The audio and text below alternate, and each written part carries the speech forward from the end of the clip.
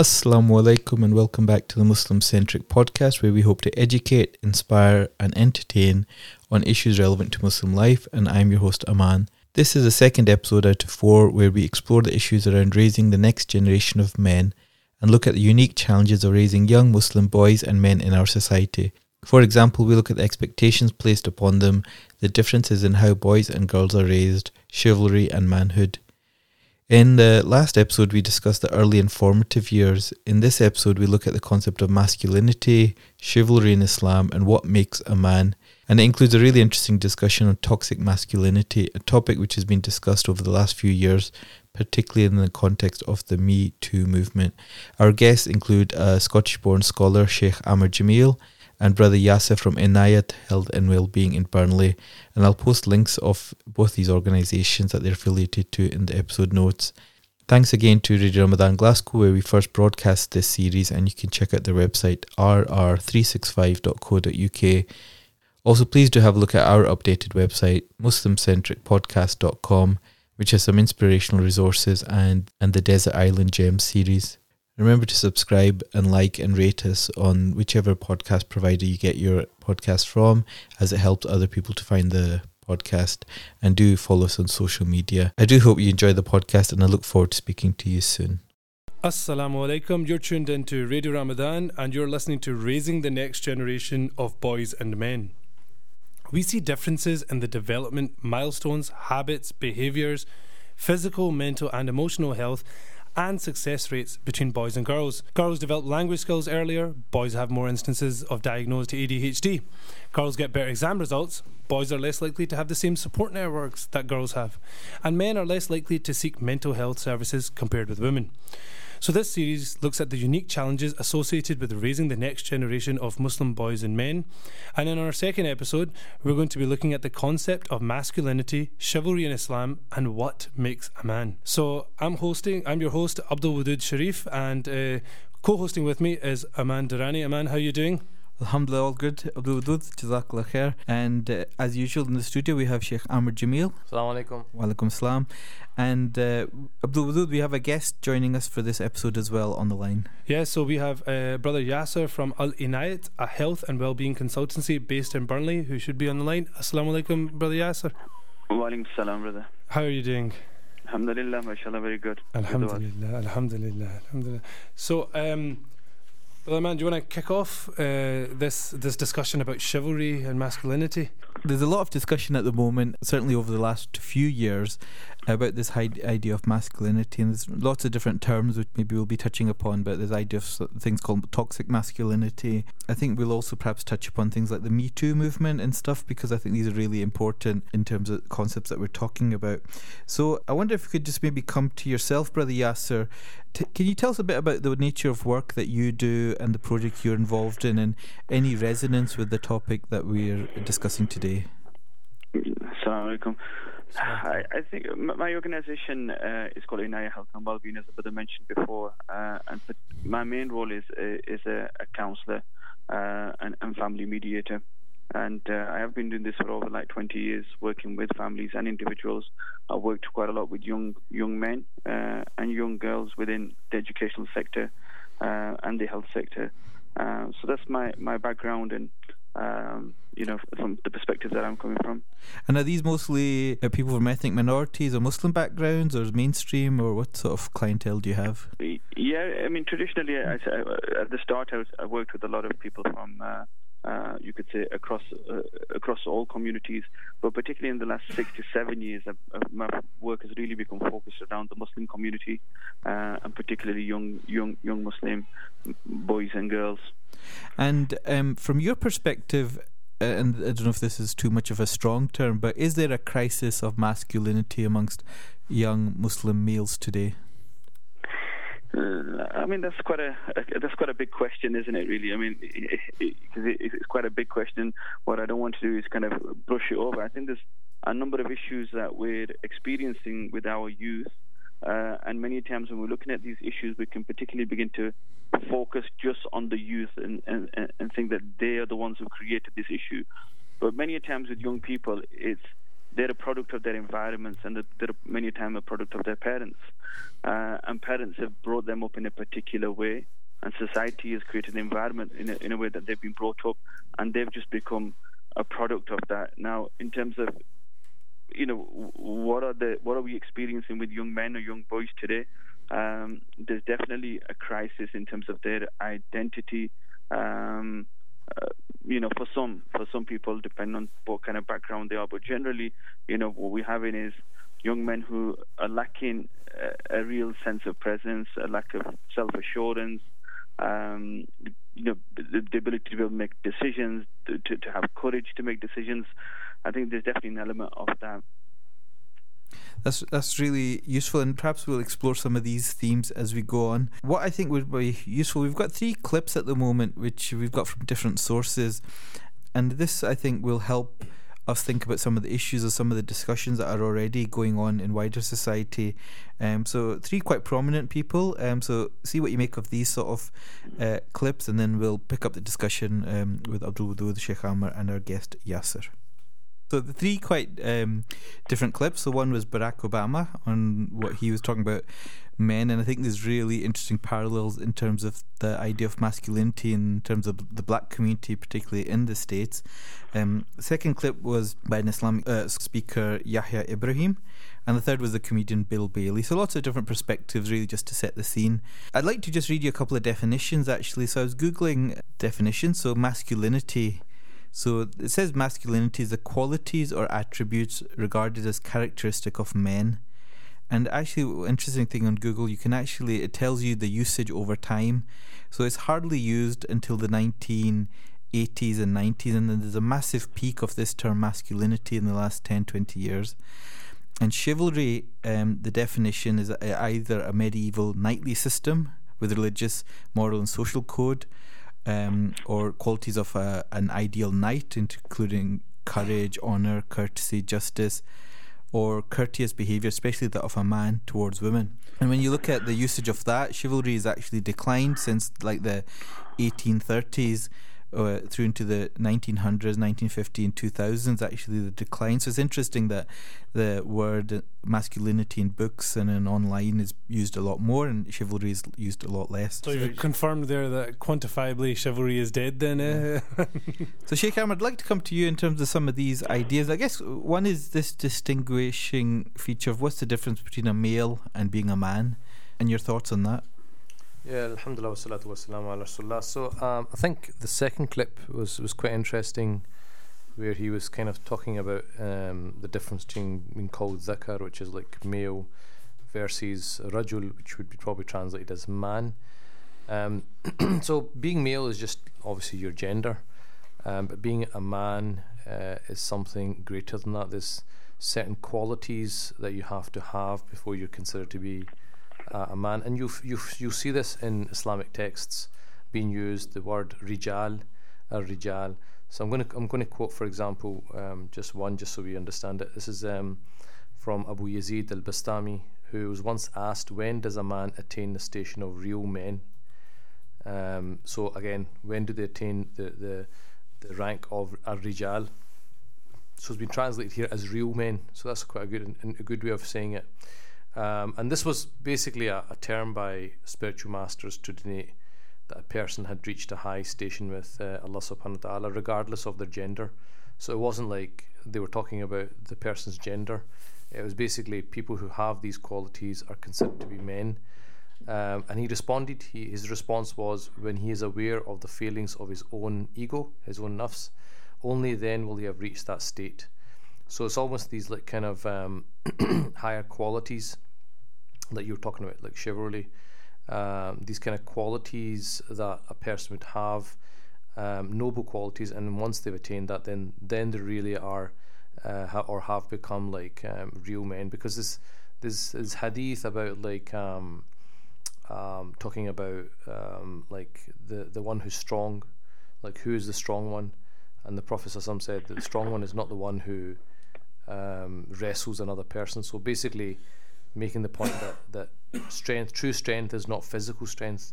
It's about being able to control yourself. It's about being able to have patience when things are difficult, So in this quote, Yazid Bastami is basically saying that being manly is to overcome your ego, to overcome your nafs, and to get to know God, and not misuse obviously what God has given you. So if God has given you strength, physical strength, you can't use that to be unjust to other people. And obviously in the relationship in the previous programs we've been talking about between men and women, the obvious would be to use your strength to overpower somebody of the opposite gender. So that would not be considered to be manly. That would be considered to be cowardly. And Yasser, if I could come to you in this this idea of what qualities distinguish between being a male and being a man, and I wonder whether some of this conversation is around some people feeling that actually men nowadays are weak in terms of, there's a weakness about the modern day man that is, into his grooming and his clothing and his, he can't stand up and be a real man or protect his family or protect this.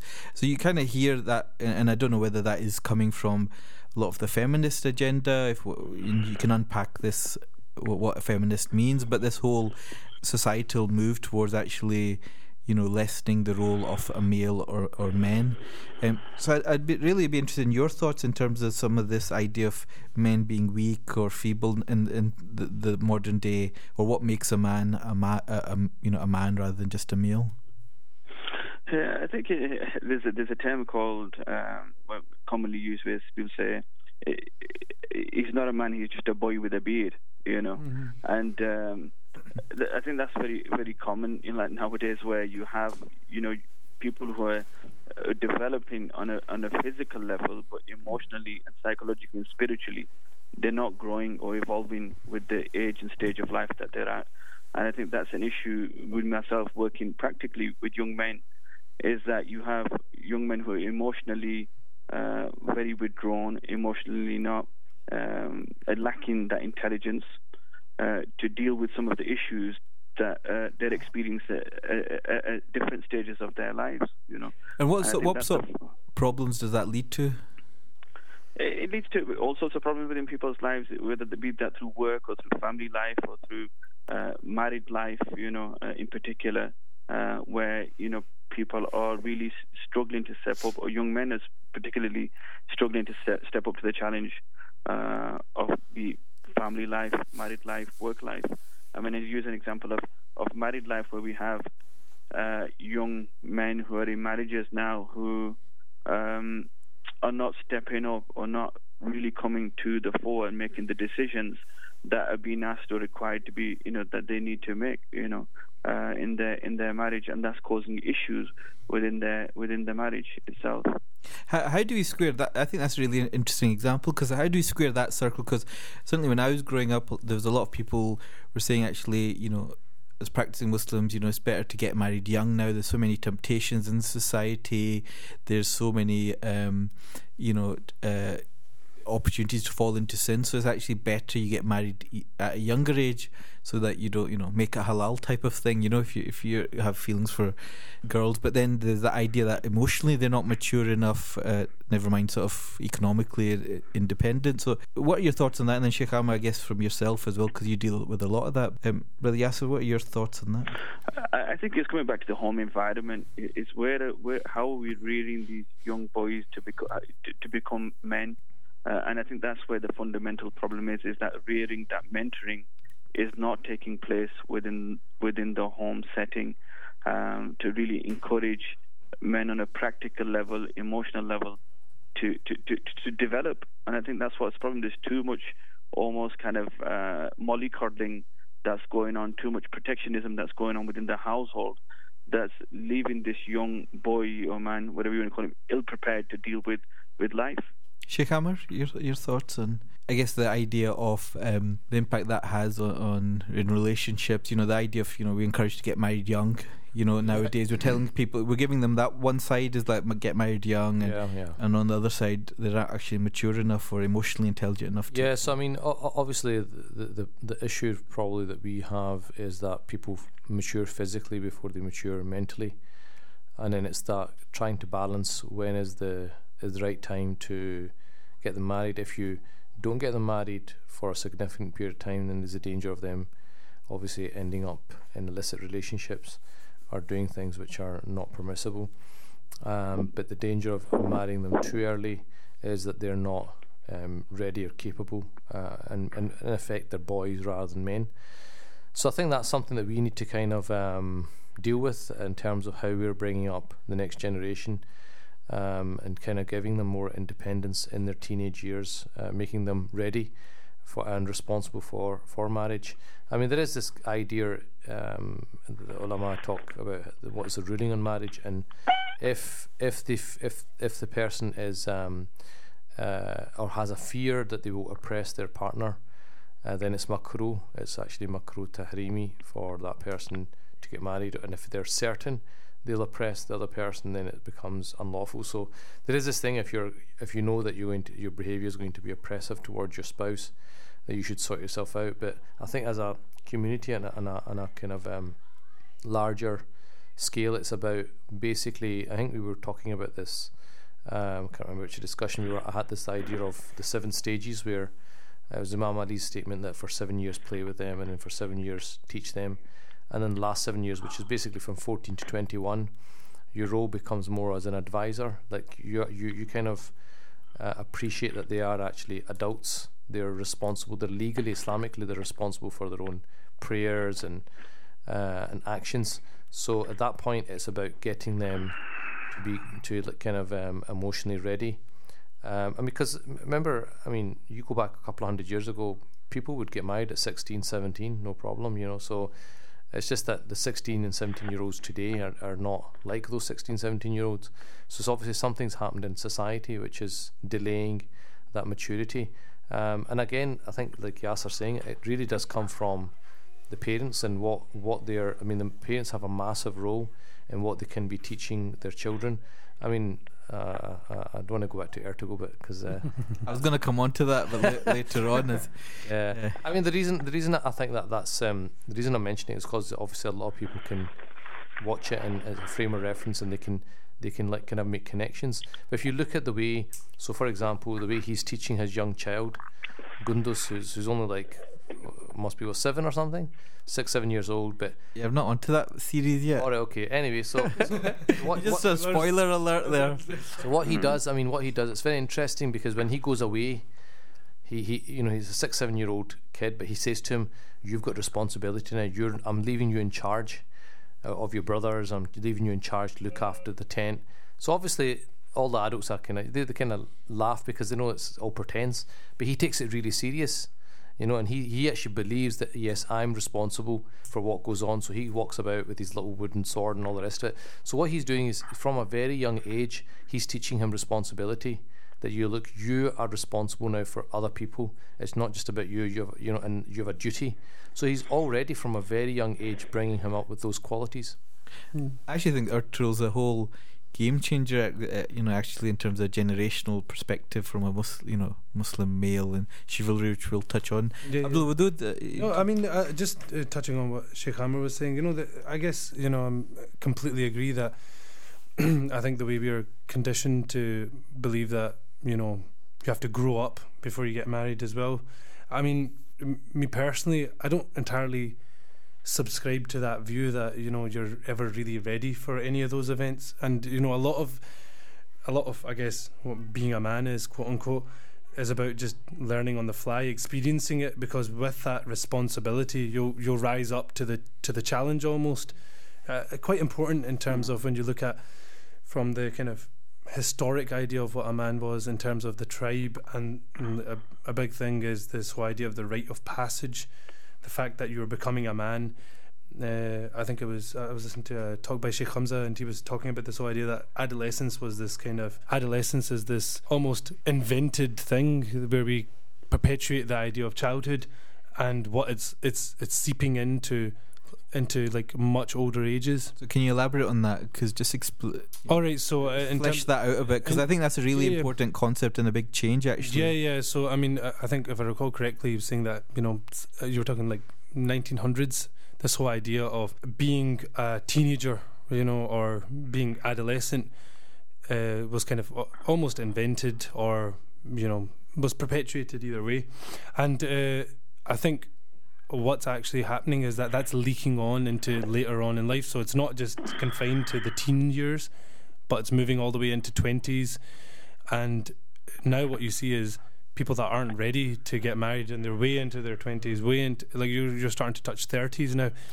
And you get, I'm sure you've been in touch with people that they're all the way to their 40s and they still feel like they need to be looked after almost. And you talked about, I think Sheikh, you mentioned a while ago, maybe you can elaborate again on it. It was the whole idea of this really old man that was looking for a spouse, but he himself was reliant on his mother, I think, or something. Yeah. I mean, it's just it was a recent case where the guy's in his 50s and still kind of looking for his parental consent to kind of get to approve of the woman he wants to marry, kind of thing, So, but I mean, it's I see it a lot. I mean, I'm sure Yasser sees it a lot because we're in a kind of similar field, that you've got guys who are in their 30s and 40s, and their mothers are still kind of mollycoddling them, and they just cannot. And the women are complaining that they're just not taking the lead role. And then what's happening is now they've got children, so not only have they got the problem with the husband, but now the child doesn't have a good role model to look up to either. So I think it is really a problem which has to be addressed. Yeah, so any comments on some of the discussions we've just been having? Yeah, no, just in terms of what was coming to my mind was almost like with parenting. Many a time, I think parents start with, I don't think, there's that saying about having starting with the end in mind. I think many times parents are rearing children not with any type of end in mind. It's almost, what are we trying to rear here? What type of man or what type of individual are we trying to rear that's going to be able to support themselves, to contribute to society, and ultimately serve his Lord. And what's happening is like, many a times we have young men who are falling short because of the home environments, which is definitely an area that I would begin continuously pointing towards. Is we're not rearing men to be able to deal with the issues that are going on, and part of it is many times is a conflict between the parents, be that the mother and the father. The mother has one particular way of rearing the son, and the father has a very different way of rearing the son, and that conflict in itself causes issues, and leaves the young man in some sort of crisis. And the crisis is whoever wins that battle. And many times it's the mother who wins that battle, and there's many times where the father wins that battle. But what it needs is parents being consistent in terms of what is the end goal that we're looking here, or what is the end personality that we're looking in our child. We were discussing the whole idea about rearing children and parents being on board with the same and the kind of same goals of raising a child, and competing visions or just on the fly, not really having the end in mind, can lead to a whole host of problems for our youth, our male youth. So, Brother Yasser, do you have any case studies that you can share with us in terms of, in your experience as a counsellor, about some of the issues that young men are facing? Some of the there's a range of issues that young people are facing, and I think a lot of them around self-esteem and self-image. I think then that translates into more issues in terms of relationships. As we see our young people having more and more relationships, and the relationships are getting younger. And so what I mean by relationships is male to female kind of relationships. Okay. Obviously the complication that causes them. And then we have certain risk-taking behaviors, be that through sexual relations, through alcohol, drugs, and then we have other issues such as mental health difficulties that young people that are experiencing. Yeah. And Sheikh Amr, in your capacity as a consultant for Unity Family Services, have you had any issues come to you regarding males in terms of, I guess you've often talked about husbands. Do you have any other examples that you can share with us? It's just like men not fulfilling their obligations as husbands. That basically, for example, not giving maintenance to their wives or their children, or it could be where they are providing, but they're not playing an active role in their children's lives, especially younger boys, and so there's no checks and balances. The kind of maybe the guys at Taxi Driver, whatever, come just he works. He just views his role as, I need to work, put a roof over the head, put food on the table, and that's it. It doesn't go beyond that. Whereas this whole idea, and they were kind of talking about that people need to be engaged in their child's development through the younger years and through the kind of teenage years as well. That's kind of missing. So it's almost that kind of idea of either lacking skills, parental skills, or just being physically there but they're kind of absent. Yeah. So I mean, I think we talked about the whole idea of absent fathers that are just there by almost by virtue of the fact that they're just, earning but nothing beyond that. And I mean, I guess just before we broke for the ad break there, but the man, you were talking about toxic masculinity and how we were going to explore that a little bit. Yeah, I'd like to bring on, move the discussion on to include this concept, which I'll explain a little bit more about, but you'll have heard a lot more of this idea of masculinity and toxic masculinity. And one of the big furores has been in relation to the Gillette advert. Many of you will remember the Gillette. What was the saying growing up, guys? Gillette? Best a man can get. Best a man can get. And I remember that very much in terms of, a very powerful advert and messaging, growing up, I think it was the 80s and 90s. And they released an updated version of this advert, which was along the lines of the best a man can be, I think it is. Mm-hmm. So we just played both adverts of the Gillette advert, which was caused a lot of controversy. The old one, which was the tagline, which was the best a man can get. And I think that tagline had been there for about 30 years. And they released this one called the best a man can be. And they received a lot of comments on both sides. The company said it wanted to hold men to hold each other accountable. So the idea is that the men are regulating other men in terms of a lot of the changes and things like the Me Too movement, their attitudes, etc. But others have criticised it as it being quite like a feminist propaganda agenda, and that's why the idea of masculinity has been raised. And it's interesting, within the advert itself, there's actually a Muslim reference in there as well. They had there's a scene from. There's a video that went viral from America, a chap called Ibn Ali Miller, who was that man. There was two young boys fighting, and he intervened, and he told them to stop fighting, and they ended up shaking their hands like they were like high school kids. And so that was part of the clips in the Gillette advert as well, and that was back in 2017. And he went on a lot of talk shows, and people were very much saying, look, you're brave to intervene and turn things around. And he said basically, as a Muslim, that was part of my view. But this idea of toxic masculinity, so this is something that was developed or maybe attributed to a psychologist, Shepard Bliss, in the 80s and 90s, and he sought to kind of separate the negative and the positive traits within men. And the negative traits, he used the term toxic masculinity, and by that he said the traits that men have that are toxic are avoiding emotional expression, over aspiration for physical, sexual and intellectual dominance, so that idea of being an alpha male, having to control physically, sexually, intellectually, and also the systematic devaluation of women's opinions, bodies and sense of self. So the idea that the man's overpowers the woman's sense of herself as well. And so some of that has led to the notion that men must act in a very dominant and aggressive manner and have to command respect. And so by part of that is subjugating women as well.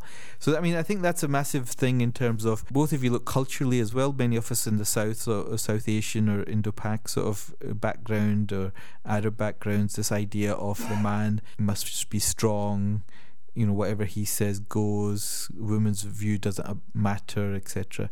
So it'd be really interested to hear. I mean, Yasser, if I could come to yourself first and then Sheikh Amr, this whole idea of this masculinity and toxic masculinity, have you kind of had to face some of these ideas and concepts? Or I'd really welcome your thoughts and perspectives on this. Yeah, no, I heard what you said. So in terms of your question, yeah, I think that issue has been around for a number of years, this whole kind of toxic masculinity. I think that's been around for many, many years, many generations. And I think we're still living with this culture of, we're talking about, men avoiding emotional expression and this sexualized behavior, devaluing women. Unfortunately, that's very prevalent in the culture that we live in, and sometimes it's attributed to certain communities, but I think it's prevalent in all communities and in the wider culture. And that's breeding a particular type of man, and that comes with that then, certain types of behaviors and attitudes, be that towards other men or women. In this case, when we're looking at toxic masculinity, that's causing issues. Yeah, so one of the big things in the North England where you are, obviously, in the media perspective, is very much the whole recent convictions of grooming and, typically, the perception that it's many Asian or Pakistani or Indian men that are doing a lot of this, and feeding into that idea of, I guess, that sexual prowess as well, in terms of, like almost that idea of the man conquers these women, and the more women you have, that whole culture. And I think that's probably something you guys have been dealing with, on a day-to-day basis over the last few years with this whole grooming aspect. Do you think that resonates with any of this in terms of this? Are there any parallels there? In terms of the CSE and the grooming issue, I think that's across all communities. I don't think that's very much, like we have had issues in the north of England and in the south of England where we've had, young Asian men, particularly of Pakistani background, who have been unfortunately exploiting young girls. But like I said, it's not, they have no exclusivity of this. The figures and the statistics will tell you that. But I mean, looking into our community, I think there is, within certain segments of our youth, there is that issue, and there is a problem around this type of, very, you could say, immature behavior that's leading to people taking risks and taking advantage of young girls. And I think what happens is, because relationships are, or you could say, not seen favorably within our, within these communities, I think then what people are doing is going round the parents and their communities and unfortunately engaging in these, quite, this indecent behavior and criminal behavior. But it's, where is that attitude? Where is that coming from? Many times going back to like the lives of young men. Where are we having these discussions with our youth, our boys, around sexuality, around relationships, about how you treat a woman? What are the roles and responsibilities within a relationship? Them discussions are not being had, and because we're creating this big void, we're seeing some of the results, not only within our own communities but in general population. And Sheikh Amr, one of the things, I guess, related to this whole topic is the idea of the power dynamic, where, systematically men seem to have more power. And we see some of that with the whole Me Too movement, where they're talking about both within sort of Hollywood and business, etc. And I want to bring it to something that's perhaps close to your sort of environment, which is, I guess, there's also been the parallel sort of scandals or allegations or discussions within Muslim circles, particularly around Muslim speakers, male speakers, who have been accused of being inappropriate in terms of their gender interactions, taking advantage of women who are vulnerable, and these scholars or activists, etc. So there've been a number of these over the last few years, which is kind of really divisive as well within our community. So where does that all fit in with this, I guess, the things that you deal with as a scholar, as somebody who, particularly a lot of, males and females will be coming to you seeking advice, getting, about very personal questions, and how does it stop somebody overstepping the mark? And even these are Islamic scholars, so you think, women are going to them in these safe spaces to get that advice? Yeah, I think this is why it's very important that not only do we talk about the prophetic model in terms of how the prophets, how did men and women interact at the time of the Prophet sallallahu alaihi wasallam? We know that, for example, that women used to pray in the prophetic mosque. At one point there was only one door. They didn't have a barrier. So how did they interact with one another? We know of conversations between male and female Sahaba coming to Sayyidatuna Aisha. So they were obviously interacting, communicating, but there are obvious etiquettes, there are obvious boundaries. And I think boundaries is a very important word.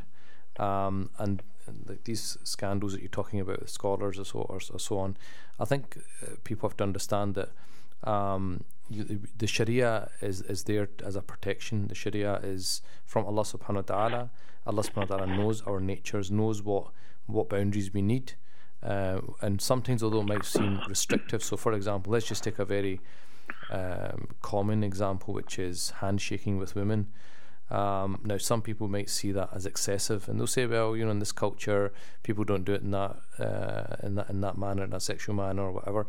I mean, now there's very recently I should put it on my Facebook. There was very recently a discussion about, because of all this Me Too movement, some women actually saying we think that it should be no physical contact policy at work, which is basically non-Muslim. This is non-Muslims now because we don't have to experiment before we come to that conclusion. We just say, look, if this is what the Sharia is telling us, then there's obviously benefit in it, because if there is no physical touch, then it can never be misconstrued. It can never go wrong. So we have these concepts such as that, no physical touch. We also have the concept of khalwa, which is basically being alone with somebody of the opposite sex. So there should always be a third party there, and that just keeps you right. So all of these kind of teachings, guidelines that we have, they are for our benefit. I mean, I remember once, when I see like a female, I always ensure that somebody comes with her. I'm not comfortable seeing someone alone. I remember once this female turned up to the office, and I said, where's your, because we'd ask that you come with somebody. She said, that person cancelled, but I'm here. And I said, I'm sorry, I can't deal with you, because I can't, it can't just be me and yourself. She goes, it's okay, I trust you. And I said, it's not about me trusting you or you trusting me. We have to respect the Sharia, you understand? So it's about that. It's about this respecting the Sharia, and that the Sharia is above everyone. And that's why they say al-khalwa haram walau kanat bi Maryam bint Imran. That khalwa is haram even if it was with Maryam, the daughter of Imran. Like, in other words, such a chaste, purified soul like Maryam, it would still be not permissible. So even if it's an old person, so the khalwa would still not be permissible. So the thing is, those rules might seem excessive, but they're there for our protection. So obviously we know about lowering the gaze. So this Me Too movement, for me anyway, it showed, look, this is why it's so important to have boundaries. It's so important for there to be that male space and female space, and not to cross those, because then it's a very blurry line and it can get you into trouble, and that's what's happened. Do you think within the circle of your imam scholar colleagues that they're aware of this, or are there many that are still oblivious or take advantage or put themselves in these sort of situations? I'm just thinking the high profile ones that we've heard about, immediate reaction is, I don't believe it, they must know better, right? Or how, try to think through the logic of how do they get themselves, I guess human nature, but I guess I'm just interested to see, are the scholars, etc., are they? Yeah, I mean, look, and the scholars are not angels. They're not like sinless. Only prophets are sinless. Everybody else can sin, so it doesn't matter. And this is why you've got to. I remember reading a really good quote, which was that you should never become complacent in your affairs, because look at what happened to Shaitan. In other words, Shaitan worshipped Allah subhanahu wa ta'ala for a long time, but he fell from grace, which means that no matter what your track record is, you might be a scholar and taught the community for years and years, but you can fall from grace at any time if you do not respect the Sharia. And I remember one of the things when we were studying, we did this counselling course. I remember that our teacher was saying that I can't remember the percentage, it was about 10% of all male counsellors or something end up having affairs with their clients, because what happens is, in that situation where you're being empathetic towards that person, they've probably had really bad experiences with men, and you become the ideal kind of man, and it becomes very easy to become attached. And if you're trying to be the good Samaritan, you're trying to help, you might go beyond and might think, I don't want to pull back here. Maybe she's holding my hand out of comfort. I don't want to hold back in case a break or whatever. But this is where you have to say, I'm sorry, but this is not permissible. The Sharia, this is, So this is the thing. I think those situations, I don't think they could have arisen had the Sharia not been overlooked. Yeah, so can I just ask, I don't know if you come across this, but I know a lot of friends that are married. When we meet up, sometimes they'll talk about having 4 wives, It's almost for the man, it's that aspirational, if it ever happened, you're the Don type of thing, if you got 4. And then, and the wives, will totally, shoot it down, But is that idea, is that, something about you're more of a man if the more wives you have? If you probably ask married people, probably think that's so. What are your thoughts on that? I guess because that's a bit of that discrepancy. Because I guess that idea of manliness, in terms of if you're a fertile man with 4 wives, then you're more. I think your life expectancy will probably go down. So that kind of thing. I know people say it in jest, but I know guys will be thinking like that. That's an aspirational thing, and it's in the Sunnah, etc. And they'll use that argument. But what are your thoughts on that? I don't know if you've come across anything like that, or even the ban. I guess I'm talking more about the banter, really, or the thinking behind it, rather than how many carry it through. Yeah, I think thinking is the one thing, and people carrying out is a totally different thing, isn't it? Really, but I think the issue here is that. In the recent years, because of the in terms of the male and female percentage within terms of our community, those who are looking to get married, there is definitely more females who are looking to get married, and hence this issue has come up around people, men taking on additional wives and stuff. But I think, like Sheikh Amir alluded there, I think many people are just having challenges. With the marriages that they have, in terms of just trying to maintain a good and sound household. Earlier on we talked about men not being present at home and absent fathers, and and Sheikh Amir mentioned taxi drivers. I would say it's the same with white collar workers nowadays. People who are lawyers, doctors, working 60, 70 hours a week, that are causing these issues within our households. But coming back to marriage and stuff, when people are struggling to give one wife the time, I think 3 and 4, even though they may be idolizing in their own head, I think the reality is, very far from that. And then those people who have done it, I've worked with people who have had, 2-3 marriages. One person actually married 4 times.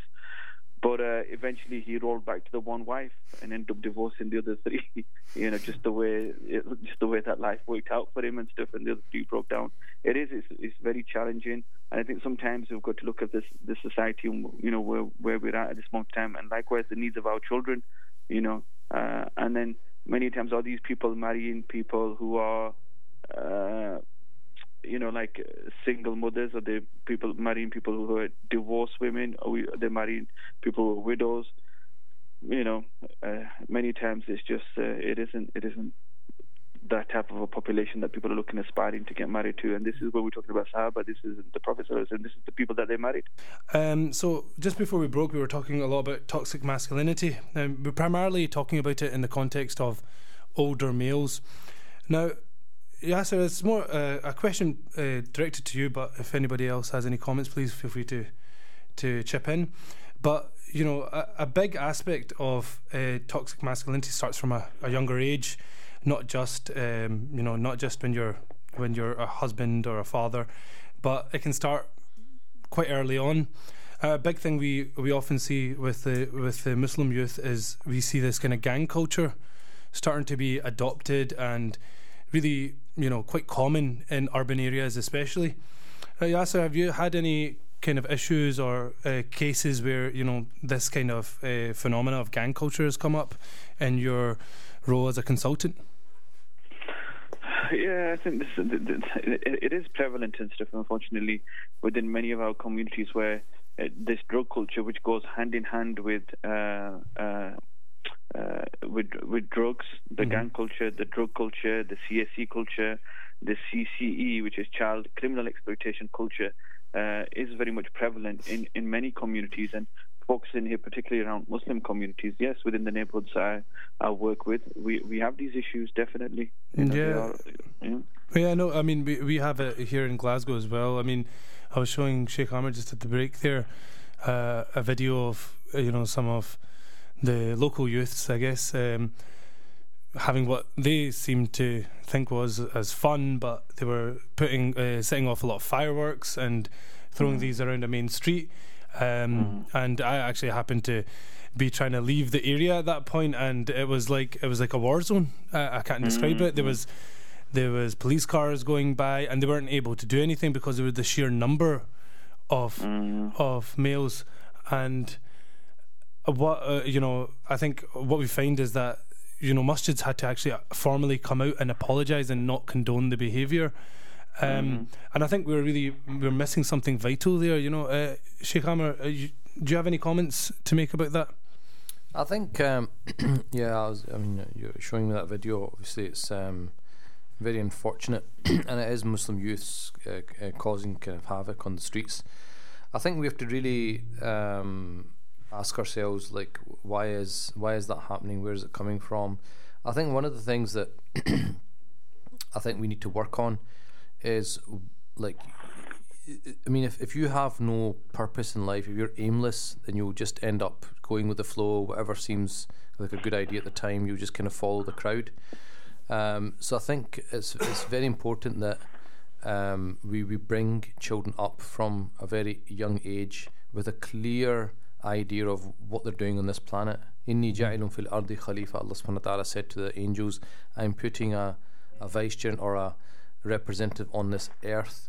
That I mean, I was like, as before I was talking about Ertugrul and how he from his young son, he's giving him very clear instructions from 6-7 years old what his purpose is. You're going to be a bey in the future, which is like a leader, right? You can't behave like this, you need to behave like this. And so he's from a very young age clearly giving him his role in life. So he almost as a child knows what I'm supposed to do in the future.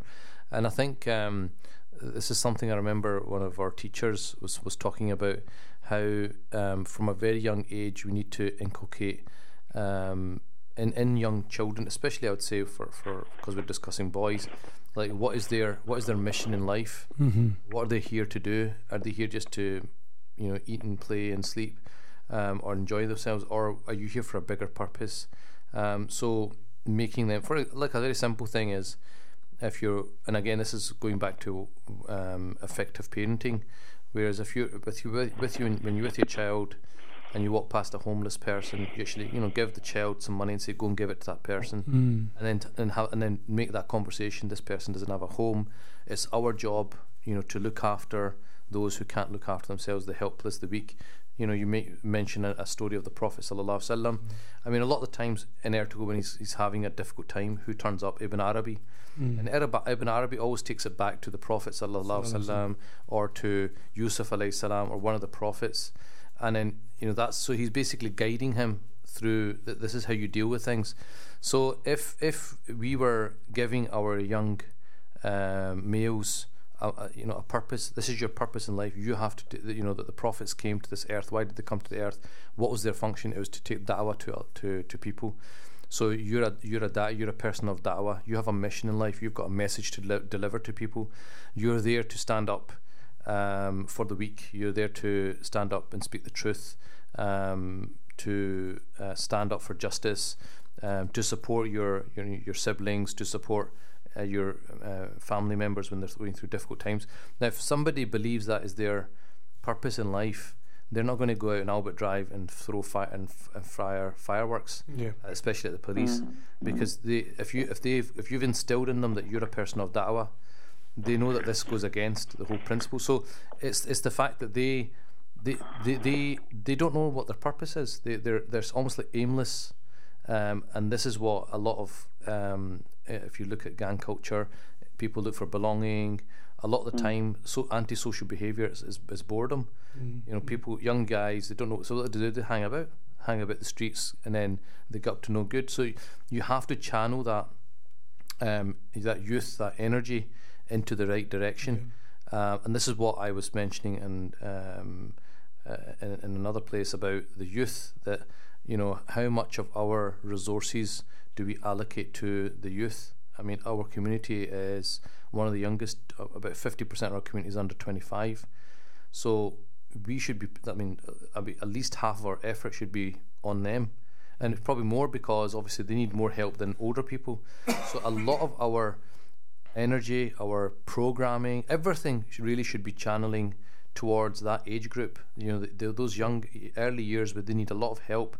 And if you look at your own life, I mean, if I look at my own life, those years were very, very important. I mean, the people that played a central role in your life when you're 18, 19, 20, 21, you know, that gave you advice, you remember it till this day.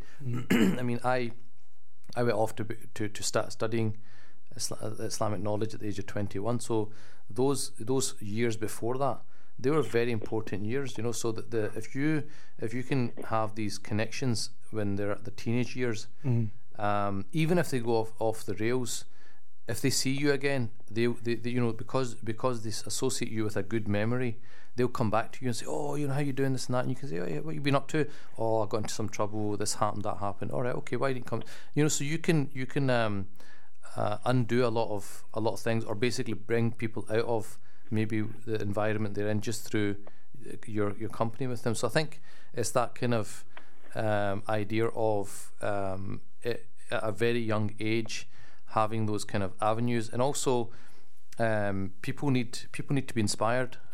So connecting people to the Prophet as a person, the Prophet ﷺ, and you know, his difficulties, his life, key historical figures. So why has this program Ertugrul become so popular? Yeah. Because a historical figure, it's somebody real who went through, and obviously a lot of it's based in fiction, but people can look at that and think, oh, look at him, you know. And the thing is, he's a brilliant example because he is very macho, he is very manly, but he's also very gentle with his wife, with his mother, you know, with women folk. He's very gentle, so he's got that mercy in him. He's got that sense of justice in him, and so these figures like Salahuddin al-Ayyubi, Umar ibn Abdulaziz, the 4 Khalifas. I mean, one really good one would be Sultan Mehmed, who conquered Constantinople at the age of 21. You know, so if you've got a group of 21-year-olds and you're talking about Sultan Mehmed, and you're saying, like, you know, he led his army into Istanbul, and you guys are playing Fortnite. You know, so do you know what I mean? So it's to show that, you know, these guys were doing things at those ages. And one of the scholars, one of my friends, good colleagues, Sheikh Muhammad Aslam, who's quite active on Facebook, one of the really good things that he does is he's constantly putting up stories of people, men and women, who transformed other people or transformed societies, and he's putting that up as examples of look at these people, look what they did with their lives. I mean, one simple one was he put this story up about this scholar who was this thief, broke into his house, and he didn't realise the sheikh was awake, and the sheikh kind of said, he got startled. He goes, come here, have some tea with me, and basically he spoke with him the entire, and he said, look, take whatever you need. Take whatever you need, no problem. Just whatever you need, just take it. He spent an entire night talking to him, and by the morning, the guy had done tawbah and changed his ways. You know, this is a thing that these people that are doing these things. They're our brothers and sisters. Yeah. They're our ummah. You know, we've got to think, well, where is my responsibility? It's not just me going to the mosque and looking after myself and looking after my little family, but about these guys who are doing these things. You know, how can I connect with them? How can I reach out to them? Yeah, and I guess one thing that ties into is the whole concept of futuwa and, you know, sunnah sports as well. You know, and I believe Brother Yasser, you were at a retreat where Sheikh Ibrahim was also present, and he's very big on this whole idea of promoting, you know, reviving the sunnah traditions of wrestling and these kind of archery and horse riding. Do you have any comments to make about that in terms of how it could actually be a kind of mechanism by which we, you know, tackle some of the gang culture and, you know, harness that energy and put it towards some good? Yeah, no, definitely. Alhamdulillah, I've been, privileged enough to be able to. I mean, the retreat is in its 5th year this year, and I've been lucky enough to to go to 4 of the retreats. And mashallah, I think something that Sheikh Ibrahim has really picked up on is exactly this topic that we're talking about today. Is about this absence of key qualities within our young men or older men or whatever it is. There is an absence there in terms of be that courage, be that temperance, justice, balance within our youth, and how do we now refoster that? Unfortunately, the bad news is we can't get an injection, 5 milligram of courage or 10 milligram of courage. That has to be harnessed and fostered, and one of the ways that is done is through reviving these prophetic disciplines in sports. And the Fatuwa retreat that takes place in Turkey every year, mashallah, is where a number of key, mashallah, you could say coaches,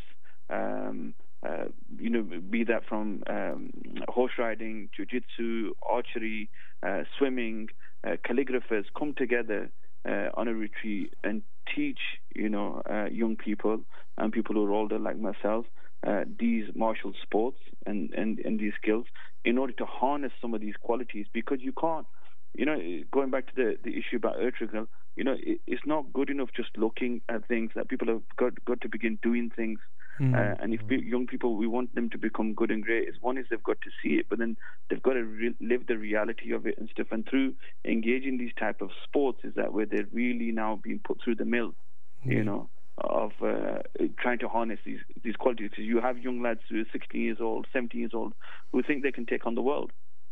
Put them in a dojo with another man, and all of a sudden his legs start shaking when he knows he has to now fight with this man in front of other people, and either he bails out or either he sees this through, but when he does see it through, mashallah, he becomes a better man for it.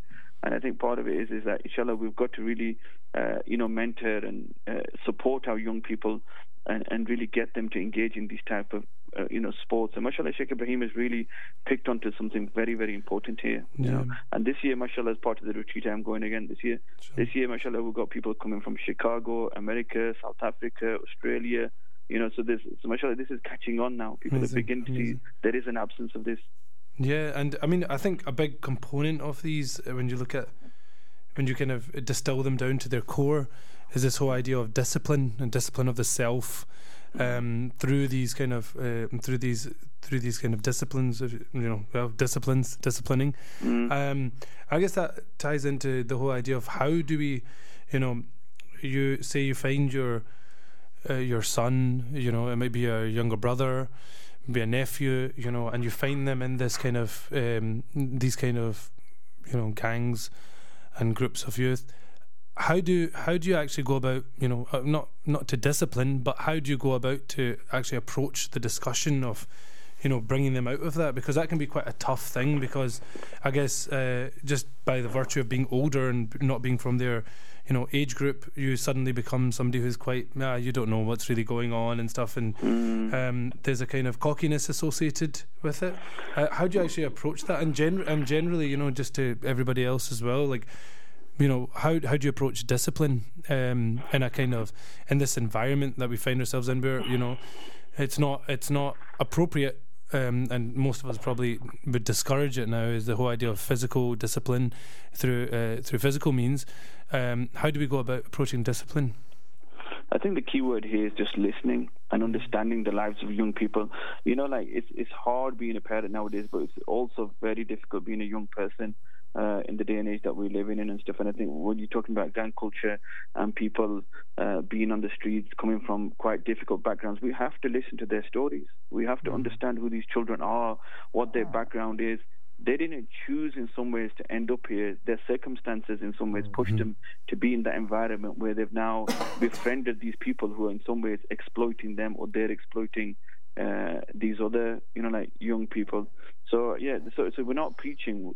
Preaching isn't going to get us anywhere. Yeah. What we've got to look to do is befriend, mentor, support, encourage these people, and gradually, to take them steps back towards, a life which is more, worthy of living. Yeah. And traditionally, going back to the point that we haven't got now people, we had the coal mines, we had the mills, we had the boatyards where, the shipyards where people were mentored, young boys were brought into environments with older men and they were mentored. We don't have, places like that anymore. So where are our youth going? Our mosques are not providing places where we have a multitude of professionals in our communities who are not in some ways offering their services to our youth to say, I made it, so can you, and I'll show you the way and I'll support you along the way. It's not happening. Yeah, no. So that connection needs to be made, and without a doubt. Yeah. And Aman, how about yourself? You're father to two sons as well. How do you go about disciplining your children? Like, what's your approach?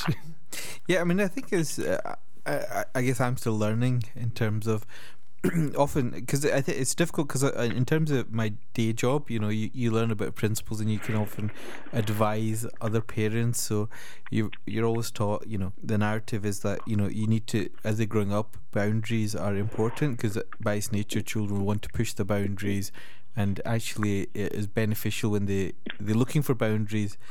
And that you should be like firm, fair and consistent, in terms of, what boundaries you set, whether that's to do with screen time or going out or studying or whatever it is. And I think that's it kind of makes sense, but it can be really challenging, and I think a lot of it depends on the temperament of the child, and it's really understanding that and being able to then adapt what that child needs, and all children will develop in different ways. So I think in terms of my attitude, I think there's a lot of challenges. I'm still, my eldest son is 12, so he's kind of hitting that age where, alhamdulillah, he's good, but with all these children, and I know from growing up myself, there'll be a bit where you want to oppose authority or do things what they don't want to do things, or they'll. How do you think you'll approach that? You want to know the length of my stick, or you want to? No. I think it's difficult because it's. I think I need a bit more courage as a parent to allow them to make mistakes, and that's where I think I'm kind of very much trying to see 2 or 3 steps ahead and say, look, this is good for you, hopefully, and I'm very much. I've not got there yet, but I think I have to let him make his own mistakes as well, which is really difficult because especially when you deal with a lot of other young kids, you can see where it goes. But in terms of positives, I think as a family we try and find opportunities to go with other families that have got good sort of similar values, where there's retreats or camps or programs where we try and take the family, so they're very familiar within that Muslim environment, so it's that subliminal things. He does the iSyllabus for school, so again it's trying to give some of the educational knowledge, and he gets involved with things like young Muslims as well. So I think we're trying to do that, but not force it too much. My personal attitude, mainly growing up, I think with my friends that I saw, and some were very religious, some were doing everything they needed to. They were good at heart, but they would smoke weed, they would do all these other things. I think my philosophy is after the age of like 12 or 13, they're going to do what they're going to do. They're going to find ways of doing it. So I guess, we've been trying to front load up until the age of 11, 12, give them as much as we can, tell them what, they need to do. And at this age I think it will be very much more, they'll be more selective and depending what phase they're in. So I think it's a challenge as a parent to find the right thing to do. But that's why I'm in these sort of discussions, I'm learning as much as I can but I think it comes back to the environment you set at home, which I know Brother Yasser's talking a lot about with Sheikh Amr as well. It's about your environment, your company, the influences, and then these people will, the kids will go their own way, and you can't. I resist that urge to micromanage them or for the foreseeable, forever. Because it's not going to be possible. No, you're right. Especially when you hit uni. Yeah. These kids are going to do whatever they're going to do. And if it's too strict and too controlled, then they almost go the other way. They have to just. And I've actually dealt with a lot of patients that have gone the other way. Where it's very strict religious Muslim households, not allowed to do anything, particularly girls. Have to stay at home, and they had their first night out at uni. They got pregnant. Got ostracised from the family, then all the domino effect that came out of there, and that was basically it was the first release that they had. They met a guy, slept with him the first night, and then she got pregnant, and then all the issues that came out of that, and that was really from such an extreme upbringing, strict, and so that doesn't work either. It'll just catch up on you, I think. And Sheikh Amr, do you have any comments to make about it? I think what Yasser's saying, I think is important, just to listen, and I think that this is the thing that if you're constantly talking as parents, you need to do this, you need to do that, you have absolutely no idea what is going on in that young person's mind. And I think a lot of the trick is to ask kind of open questions and really just let them pour out what's going on inside. Because the thing is, they're going to, if they don't do it to you, they'll be telling their friends, they'll be doing it online with somebody. There's going to be some outlet, or there might be somebody of the opposite gender. So you want to kind of have an idea of what's going on now. They're not going to do that unless they feel comfortable and they feel that they're not going to get judged or being given into trouble for it. So I think a lot of the times is allowing them to just talk, you listening, and just kind of asking questions like, well, that's interesting. So just acknowledging that, okay, you have got a right to have that opinion, but then just kind of challenging it in a very soft way by saying, well, have you thought of it from this perspective, or have you thought of it from that perspective, and why did you so you're just kind of almost playing like the devil's advocate in a sense. So what you're doing is you're very subtly guiding them. So it's like, there's a very explicit way of doing it. You're going to do it my way, or that's it, blah blah blah. Or you can do it in a very subtle way where you've just kind of, they almost feel as if it's their decision, so they've come to that conclusion. But what you've done is you've kind of facilitated and pushed them and steered them towards that kind of conclusion. But they've got ownership of it, and because they've got ownership of it, they're more likely to do it. And then also you have a good idea of how they're thinking, and it's almost like you're now playing the role of shaping their thoughts. So they've got their thoughts, and what you're doing is like the blacksmith. You're kind of banging the iron into shape, and so you're just kind of pushing it towards where you think it needs to go. I think Aman's comment about having the courage to let them make mistakes is very important, because from an Islamic perspective, once they get to puberty, they're now adults. They're actually responsible for their own choices at that point, although we might still view them as children. So I think you have to start to give them that respect that you are, and I should just say to them, you're a man now, you're a woman. You actually use those words that you're going into manhood now. You need to become more responsible for yourself. This is your responsibility, and actually giving them responsibility, allowing them sometimes. So if you're just a simple thing, let's say you're going on a family holiday, you could just say, right, it's your responsibility. You need to go away and book the flights and organise this and organise that. So actually just giving them that role of, okay, this is now your responsibility. So if they say, right, Dad, what are we doing today? Well, you tell us. You're the guy. You're in charge of our schedule. And but the thing is, I'm going to ask you why you've put that there, and why we're doing that, and why we're not doing something else. So you're just kind of almost like passing over the baton. That look, and just things like salah. So when it comes to prayer time, hopefully you've been praying in Jamaat. But then when they come of age, you lead the prayer. You do the adhan. It's your job. You now need to step up, because this is what you're going to be doing. I've been doing it all this time.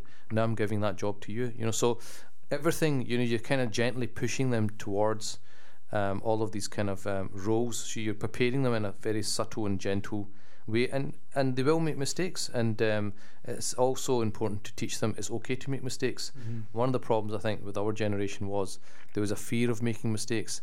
I don't know if it's a cultural thing, but it was like, oh, look at other people's sons, they're doing this, they're doing that, look at you, So or if you messed up, other people would like use you as an example. But you have to have that kind of courage that it doesn't matter what other people think. I'm your father, I'm your mother, and as long as I'm okay with it, you shouldn't care what other people think. And it's okay. You made a mistake, it's fine. I've made hundreds of mistakes in my life. If you're not going to make mistakes, you're never going to learn. So almost like you're building their confidence. We're very good at destroying people's confidence, because this is one of the things. One of the first videos I did in the Good Life series was never say never, and it was targeted to parents. I said, if you're constantly telling your kids, don't do this, don't do that, don't say this, don't, what happens is they just learn, okay, I don't do anything. So then when they get older, you say, why are you not doing anything? Why is my kid not doing anything? Because your whole entire life you've conditioned them not to do anything, right? So why are you now surprised? And this is the thing. Like, Job karke beja, be quiet and just sit down. Fine, I'll sit down. And then but later on, is that quality going to be useful for me in my later life? It's not, because when you get older, you'll be the person that you just won't give your opinion because you've been conditioned like that. So I think you have to really think of everything that you're doing to your children. What's the long-term effects of that? So I think that the idea of 7 years of play, 7 years of teaching, and then 7 years of befriending, I think is the model that we kind of need to work from. So I think just on that point, and if you don't mind, just adding on to that, really, in terms of I think it's important, as much as we encourage the young people to work on themselves, I think likewise parents need to remember to continue to work upon themselves. Absolutely. Now, if there's a father or a mother who's really struggling with, let's say, issues around anger, they need to work upon that, because many times parents bring their children to people like myself and say, he's got a problem with anger, and we don't know where it's come from. And when you begin to ask the child, where is this coming from, they'll point their fingers directly at the parents and say, them, my dad's like that, my mum's got that kind of very hot kind of attitude. Likewise, when it comes to solving problems, you know what I mean, many times parents are not good problem solvers. Like they're very impulsive in their decision making when it comes to finances, when it comes to relationships. So I think it's got to be twofold, as much as Brother Aman Mashallah said before as well. As parents, we're learning. We've got to continue to learn, to develop ourselves, to then in some ways, inshallah, inculcate them skills, them qualities, and the behaviors into our children. So just thank you so much to all our guests and to all you as the listeners. And until the next episode, Assalamu alaikum.